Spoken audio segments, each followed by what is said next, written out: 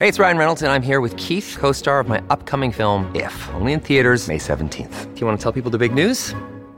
All right, I'll do it. Sign up now and you'll get unlimited for $15 a month and 6 months of Paramount Plus Essential Plan on us. MintMobile.com/switch. Upfront payment of $45 equivalent to $15 per month. Unlimited over 40 gigabytes per month. Face lower speeds. Videos at 480p. Active Mint customers by 531.24 get 6 months of Paramount Plus Essential Plan. Auto renews after 6 months. Offer ends May 31st, 2024. Separate Paramount Plus registration required. Terms and conditions apply if rated PG. My brand new book, Midwife Pip's Guide to a Positive Birth, is now available.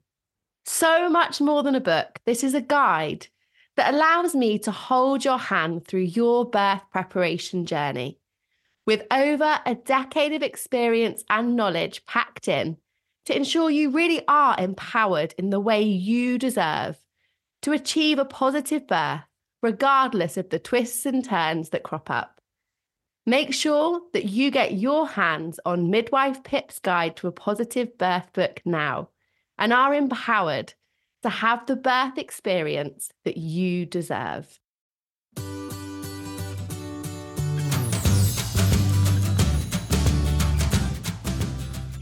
Hello, I'm Pip, and welcome to the Midwife Pip podcast, the home of expert information and real chats on all things pregnancy, birth, and beyond.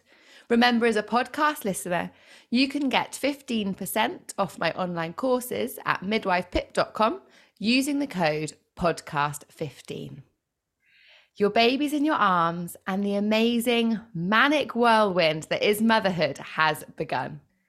It's unlikely that sex is top of your priority list straight away or for a little while until it is, and then begins a rush to seek contraception. You're extremely fertile when you've had a baby, and most parents try to leave a little gap between children. A period of recovery is often also recommended for women, as birth really is a massive ordeal on your body. But what contraception can you start post-birth? When can you start it? What is safe with breastfeeding? And what side effects of contraception can we expect? This week, I'm joined by Dr. Helen Lawal, an NHS doctor currently working in contraception and sexual health. She's an established media health expert and TV presenter. And in 2018, Helen also trained as a health coach to support people to create healthier eating habits and to unlock the happiness in their lives. So welcome, Helen. You are a very busy lady, so thank you for joining us today. Almost as busy as you, Pip, by the sound of our chat before. Well, passionate women, what can we do? We just have to fill all the hours, don't we, with the stuff we love? Absolutely. So thank you, because I think this topic, Helen, is a little bit taboo and unspoken about. And I know as a midwife, when I approach this kind of conversation with women, they've literally just had their babies. So it's a little bit like, yeah, I'm not listening to you because I've just had a baby and sex is like a million miles away from what I'm even considering. So I kind of always feel like there's this big gap, because as much as we try and give some information, it just isn't the most appropriate time. And then all of a sudden women are discharged, and then a few weeks, months down the line, we're like, oh, well, what do we do? I kind of wish I'd listened now when I was trying to latch my baby to the breast and get up for my first wee and all of that kind of stuff. So I think this is going to be really, really valuable for women to listen to. But I wanted to kick off with, once you have had a baby, and as we alluded to, lots of people may wish to have a gap or be recommended to have a gap. But how soon can you actually get pregnant after having a baby? Because I think that really sets the scene for why this topic is so important. Yeah, that's a great place to start, definitely. And I think in terms of when you decide to have your next baby, it's personal choice, and some advice is to leave a gap of 12 to 18 months. But it really just depends on your personal choice, how many medical problems you've had during your pregnancy, how traumatic the birth was, and your personal circumstances and your setup at home. But in terms of how soon can you actually get pregnant, any time from 21 days. So from 3 weeks after, you could potentially get pregnant. And obviously, as time goes by, the fertility then increases, the chances increase of getting pregnant. That's if you're not 100% breastfeeding. So that's if you're not using the lactational and amenorrhea method. So it can happen that soon. And like you say, in those first few days and weeks, I remember it didn't seem that long ago. the last thing you're thinking about is having sex, because any spare time you do have, you just want to sleep or do the washing up or, put another laundry load in. And then it gets to the point where I guess when you start to feel that you're ready, and then you don't feel like you have that much time to sort it out. So I think it's useful to think about it before baby arrives and maybe ask some questions about it, then have a rough idea in your mind of which method you may like. And of course, in the postnatal period, when you're actually still on labour ward or before you're discharged, like you say, the midwives might try to speak to you about it, but are you really listening? You've got other priorities at the time. So in that case, it would be a case of seeing your GP once you get home. Yeah, definitely. And it's something that I think if we, like you say, if we plan for it as much as we plan for filling our freezer with food and things like that postnatally, actually, it just takes another decision out of the way, which you just, sometimes as a new mum, the thought of having to process more information or make another choice when you are so tired and learning this whole new kind of role and identity can feel a little bit overwhelming. So having done some of that prior research is a really valuable tip. You sort of mentioned there breastfeeding and that sort of linking into contraception. What is the truth around that? Should we rely on it? Another day is here and you're ready for it. What to wear? Check. Breakfast, lunch, and dinner? Check. Planning for what's next and how to save for it? That's where Bank of America can help. For your financial to-dos, Bank of America has experts ready to help get you closer to your goals. Get started at one of our local financial centers or 24/7 in our mobile banking app. Find a location near you at bankofamerica.com/talktous. What would you like the power to do? Mobile banking requires downloading the app and is only available for select devices. Message and data rates may apply. Bank of America N.A., member FDIC. Yeah, I'm so glad we're talking about this early on, because it is really important, because I think there's a lot of sort of myths out there around this. So if you are 100% breastfeeding, so you're not expressing, you're not bottle feeding as well as breastfeeding, and you're within 6 months after baby's been born and your periods haven't come back, then some women do choose to rely on that, and that's known as the lactational amenorrhea method, or LAM, and that's got a failure rate of around 2%. So other typical methods would have a failure rate of around 1%. So it's fairly effective, really, if you think about it. But there are some caveats with that. If you are going longer than 4 hours between breastfeeds during the day, it becomes less effective. If the night feeds are stretching out and you're going longer than 6 hours at night, it becomes less effective. If you're giving baby a dummy, or like I say, expressing or topping up with other things, it then becomes less effective as time goes by. But for some women, it may suit them quite well in the first 6 months. Whereas other women may go, I absolutely don't want a baby in the first 6 months. I need something that's 99% effective, not 98% effective. Yeah. No, that's really helpful too. And I guess it's, again, if you are someone who's finding, oh my goodness, it's suddenly becoming really stressful or overwhelming to think about, when was my last feed, and do I now need to be concerned that actually that's a less effective form of contraception for me, then it's probably worth having a chat with your GP, isn't it, to explore what else you can use to kind of take that pressure off. We need lots of pressure taken off as new mums. Yeah, and I guess if you're using that method with the breastfeeding alongside condoms, or you're using the fertility awareness method, also known as the natural family planning method, then actually that's going to give you some extra reassurance. Yeah, definitely, and allow you to be in control, which is one of the beauties, isn't it, of women's health, is that we can control when we do want to be trying to conceive. Is there a recommended window of time to wait between a birth and a pregnancy? Now, I know you sort of said that 12 to 18 months, but I guess there's so many variables, isn't there, for each individual within that kind of time frame. Yeah, like I said, it would very much depend on whether you'd had a traumatic cesarean section, how you're feeling mentally and emotionally, But they do say if you get pregnant too soon, that can increase the chance of complications. But I really don't want to worry anyone or make anyone feel anxious who might be pregnant after having a baby recently. I'd be really interested to know what you guys say as midwives to patients as you're discharging them off into the world. Into the ethos. Yeah, again, the same kind of guidance, but it does depend on each woman.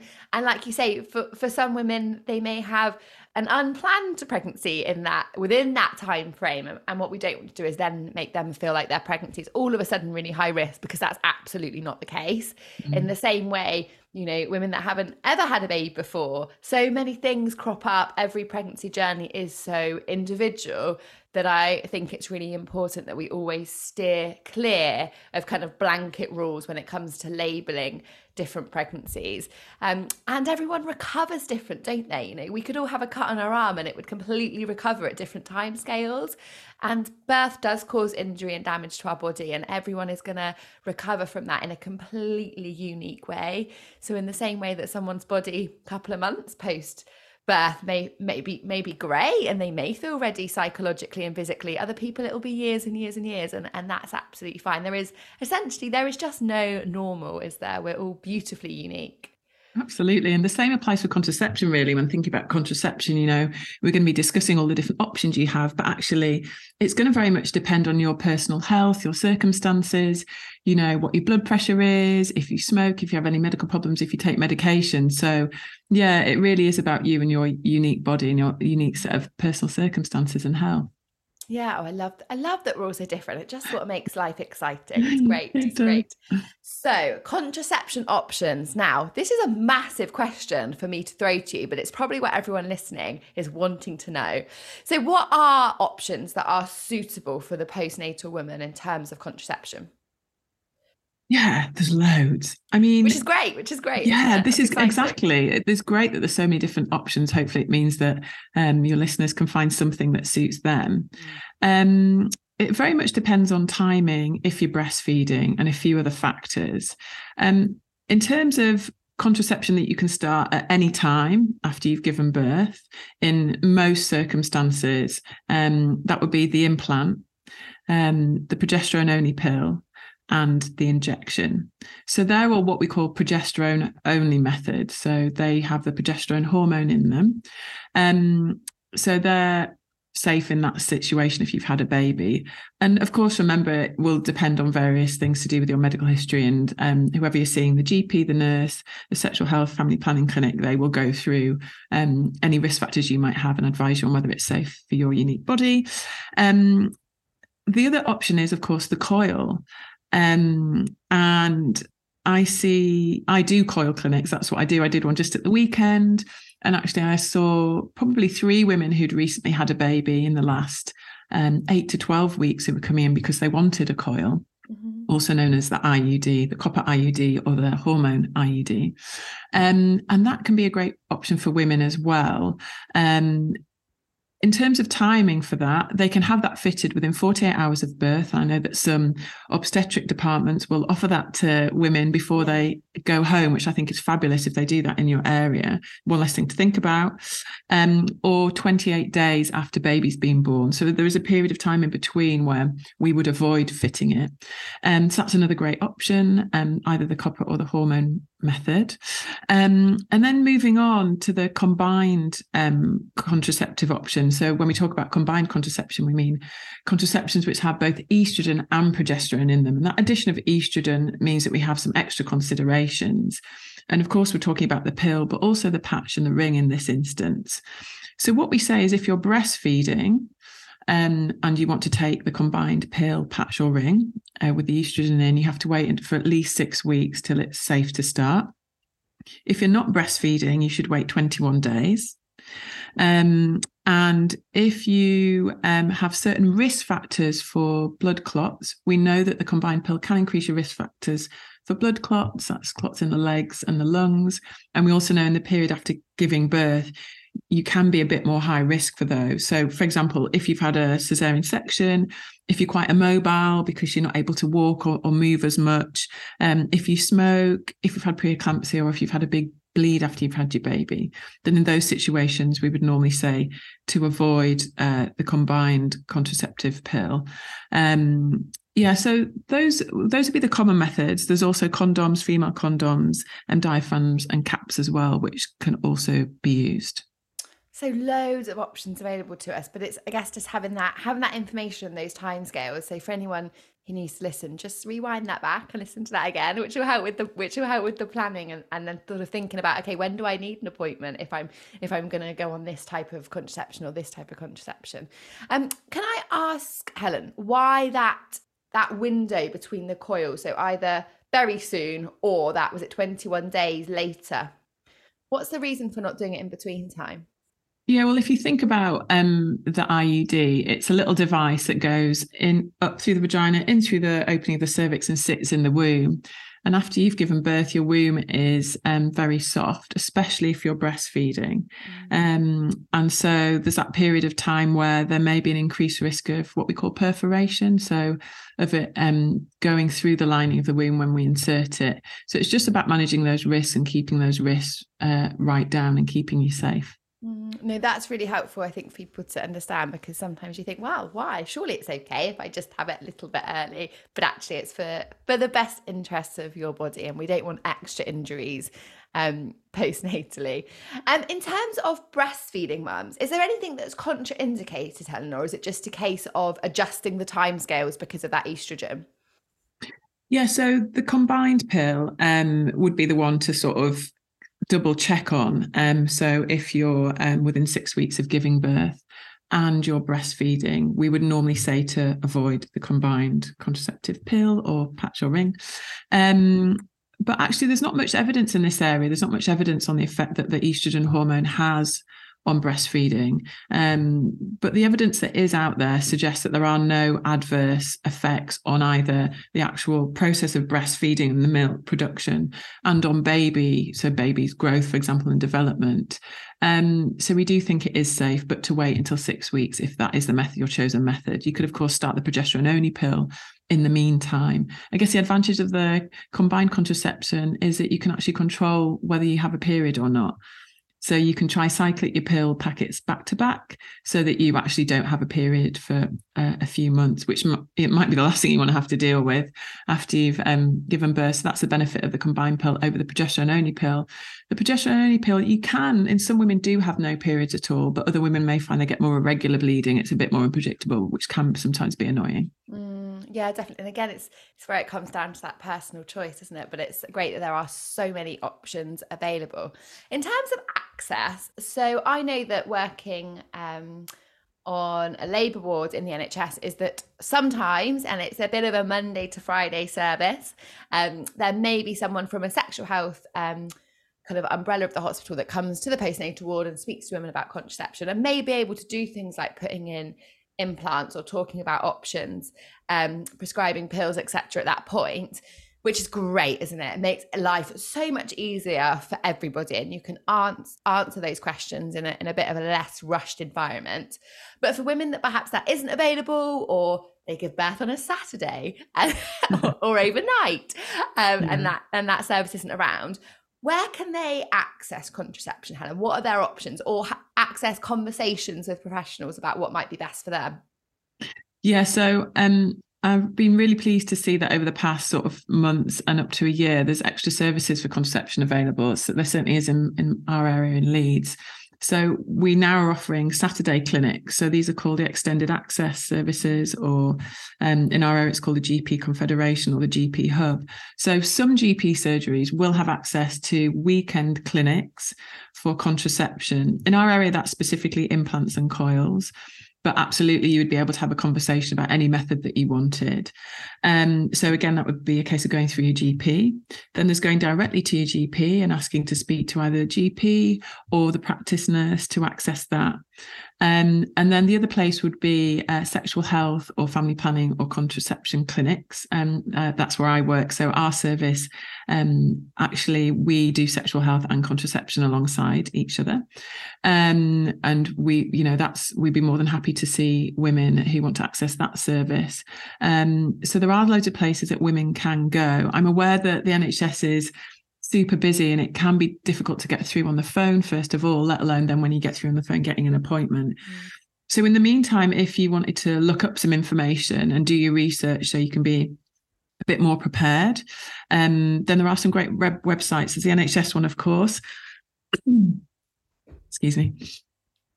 So if you want to be a bit more prepared and look up what your options are ahead of going in for your appointment, there are some great options. There's the NHS website, of course. There's also Brook and Sexwise. So on there, there'll be a list of all the different methods that we've discussed, and you can maybe read up and get a rough idea of which one you like. The progesterone-only pill is actually available from some pharmacists now as well. So without the need to see a doctor or a nurse before, and without the need for a prescription. That does come at a small cost of, I think it's under £10 a month for that. So that could be something you could do to bridge a gap if there were long wait times. So yeah, hopefully there'll be enough options there that mean you can actually, once you've decided and you've got your head around it and you've got the time, that you can actually access what you need. Yeah, that's really handy, isn't it? And like I say, being able to read some information is really helpful, especially when you are sleep deprived and tired. And it might be that actually 2 a.m. is the best time to look up that information. Yeah. And, you know, with the best will in the world, your GP isn't going to be offering you an appointment at that time. So actually it can be really handy to kind of have that beforehand. And it allows you to sort of think about questions to ask then as well, doesn't it? So you can go to that appointment really making sure you make an informed choice that's right for you. Absolutely. You are a fountain of knowledge on contraception, Helen. Thank you so much. I'm really, really grateful for allowing us to pick your brains. And I hope that that's really reassuring for anyone listening who is pregnant or in that postnatal period that's thinking, oh my goodness, I don't know what to do. And I think despite contraception, perhaps to you and I not feeling like a taboo subject, I know for lots of women, it does still feel like something they don't want to talk to their mum and their friends and their colleagues about. So hopefully we've bridged that gap today and allowed people to open up and ask those important questions. Because women's health needs us to do more of that, I think. It absolutely does. And thanks so much for the opportunity to talk about this important subject. It's always a pleasure chatting to you. Oh, thank you, Helen. You enjoy the rest of your day. You too. Take care. Bye. Before you head off, I just need to tell you something. 68% of you who listen to my podcast have not hit the subscribe button. So can you do me a favour? If you have ever enjoyed listening, and hit subscribe now. It makes a huge difference and helps me to keep bringing you episodes. The bigger the podcast, the bigger the guests, and the more women we can reach and help. Thank you for subscribing, and I look forward to chatting again soon.